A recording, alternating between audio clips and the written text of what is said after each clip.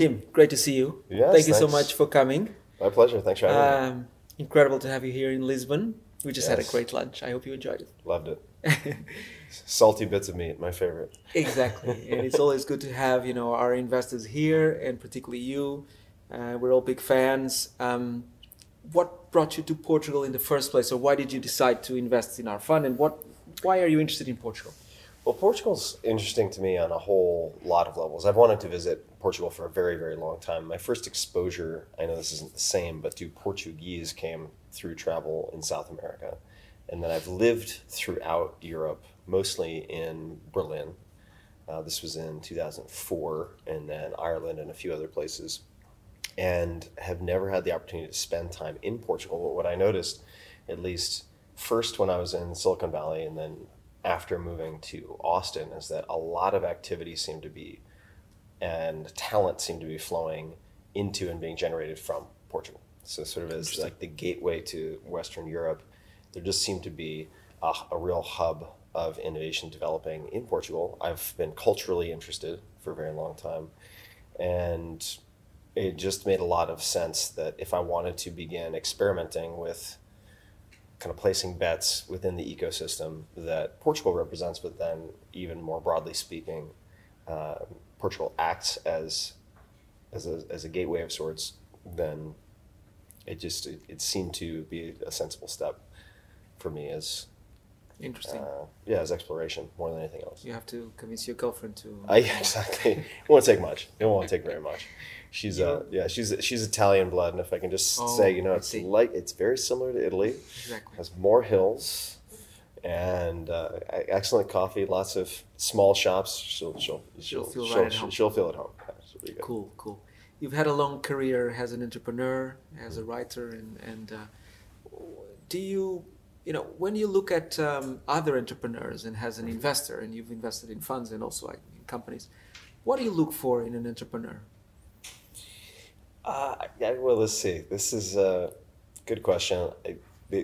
I'm not sure my answers will be terribly satisfying, but I'll try it. So I look for, putting aside track record, let's assume that there is no track record, because that's kind of cheating. And it's like, if they've had 3 successful exits, obviously, That's a good sign. it helps with your due diligence. It makes it a lot easier. But I would say first, I really look for people who are extremely self-aware. And part of that self-awareness, I think, is understanding their limitations. So for, say, hiring purposes, like, do they understand their limitations? Do they have good mentors, and do they know how to ask for help well? So are they specific in how they ask for help? Do they know who they would go to for specific things?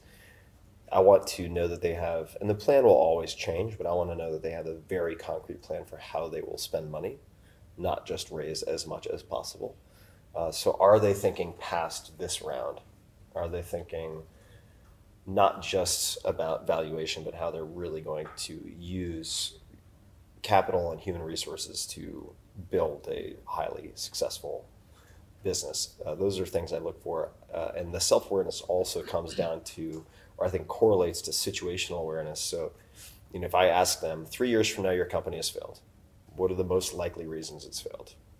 They should have very clear answers to that. They should not have to think about it, from my perspective. And that will help them navigate preemptively around a lot of potential pitfalls and problems. Those problems could be competitive, they could be regulatory, they could be macroeconomic, right? They could be any number of things. So, and if they say execution, again, it comes back to asking for help. It's like, how specific can you be? Like, Right. Or if I ask them, okay, 2 years from now, you and your co-founder split. Why do you split? And how do you split? Yeah. What does that look like? Because that happens all the time. So, all right. It does. No, that's really insightful, because that's going one step beyond the usual sort of execution type of questions and answers, right? And then, I mean, first and foremost, I'm looking at the product or service. It has to be something. I'm a very simple investor generally, personally. Right? When I invest in funds, I'm investing in funds because I assume they can do a better job at many things that I'm unqualified to tackle. So that would be true here, right? In Portugal, I don't understand the Portuguese ecosystem. I don't know who the main players are. I don't know the other investors. This is just a new territory, a new arena for me. But if I'm investing my own money into startups, then I'm looking at, generally speaking, a product or service that solves a problem I have or understand very clearly. Right.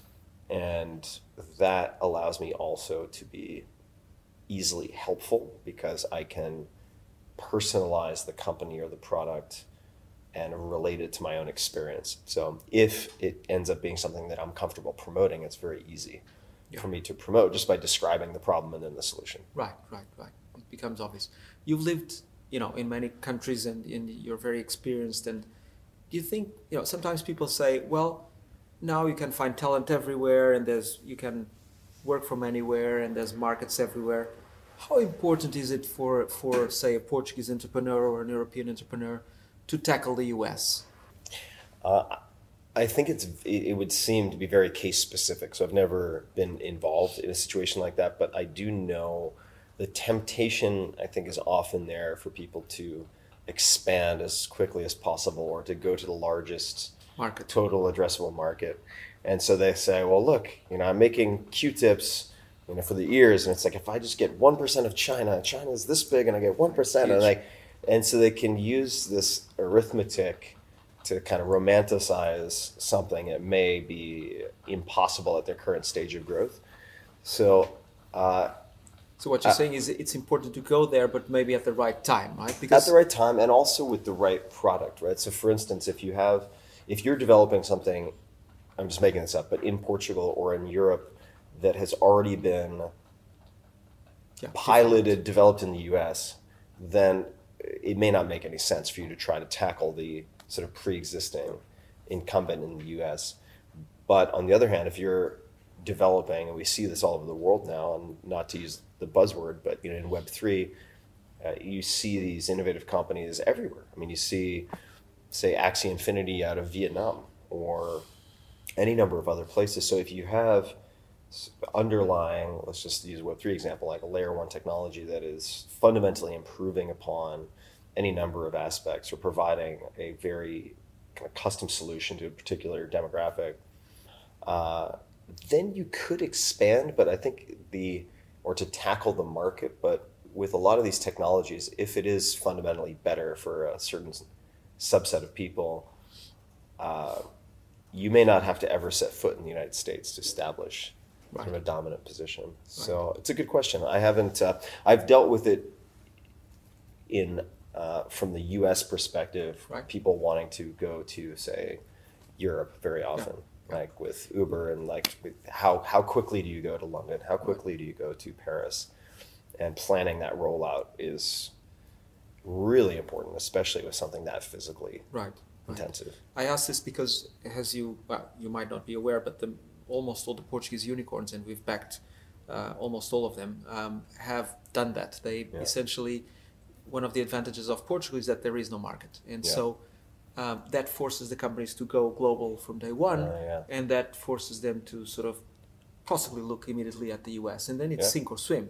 And if you are different, then you are, the 1% Q-tip kind of thing, right? But you're totally right that if you're not ready, if you don't have the capital, if you don't have the product, it is pretty difficult. It doesn't mean that you have to be there physically, but to actually address the market one way or the other. It's a great point. You have to, given the sort of total addressable market in Portugal, you have to think about international from day one. I mean, contrary to the US, right? Right. You can the US, now you can you stay. focus on your city or your state in some cases, and you're done, at least for a while. As was the case with Uber, right? San Francisco. I mean, that's where it started, 3 cars. And you just can't do that in all locations. So some of the companies that you've invested, were there some, we've talked already about, what entrepreneurs need to sort of do to be successful, but can you remember, some specific characteristics of, you don't have to name people, that were kind of common in the few entrepreneurs that you might have invested that are really, super major success stories? Do they have something that you can say in common, maybe? Yeah, I mean, the first thing that comes to mind is that they don't want to be entrepreneurs because they can't not be entrepreneurs. Like there's a compulsive element to it, right? Like They are just yeah, like they are. they would not make generally would not make great employees. Right. Like they're just the idea that you would have to keep them from being an entrepreneur. You're not trying to convince them to be an entrepreneur. So there's certain, and I use this term understanding that it has some negative connotations, but like there is a certain like obsessive compulsive Yes. aspect to it. And I think that it depends on the business, but especially like if you're going to play the venture-backed scale game, I mean, it is very specific. it's a professional sport. It's very tiring. Yeah.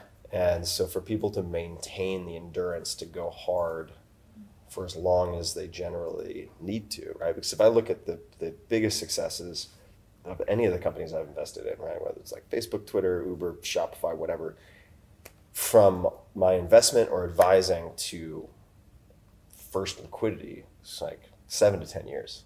That's a long tour of duty to be pounding the pavement, and it takes a tremendous amount of stamina. So that's another thing I would say, which is related but not exactly the same.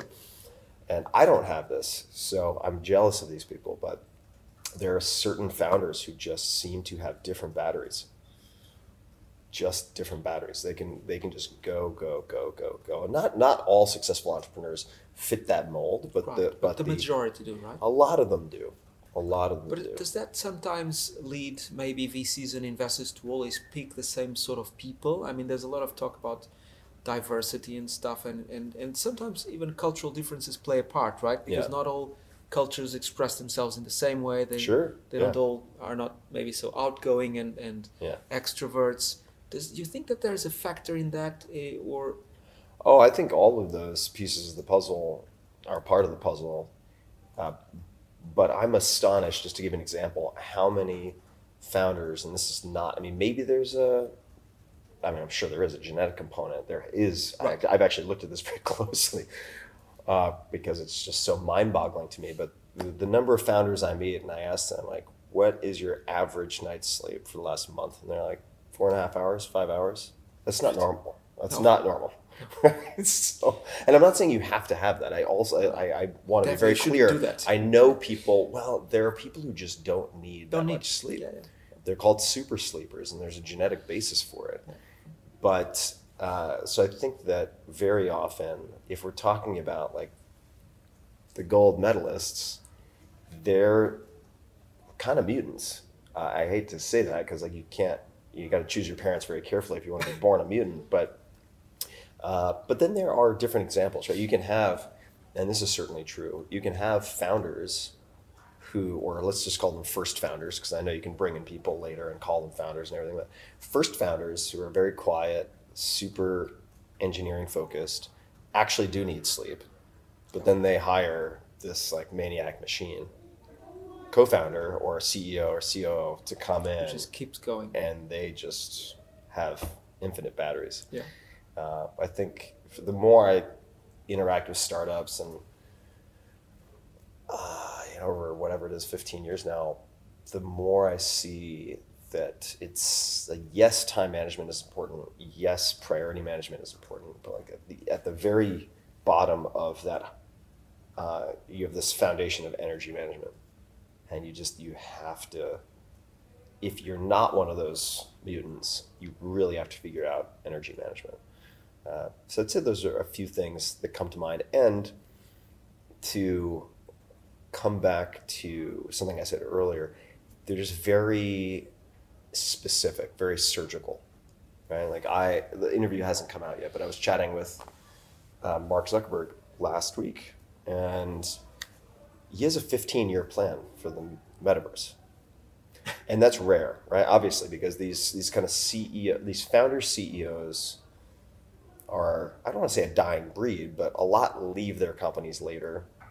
He's one of the last of a generation, one could argue. And he's still young. Right? And he's still young.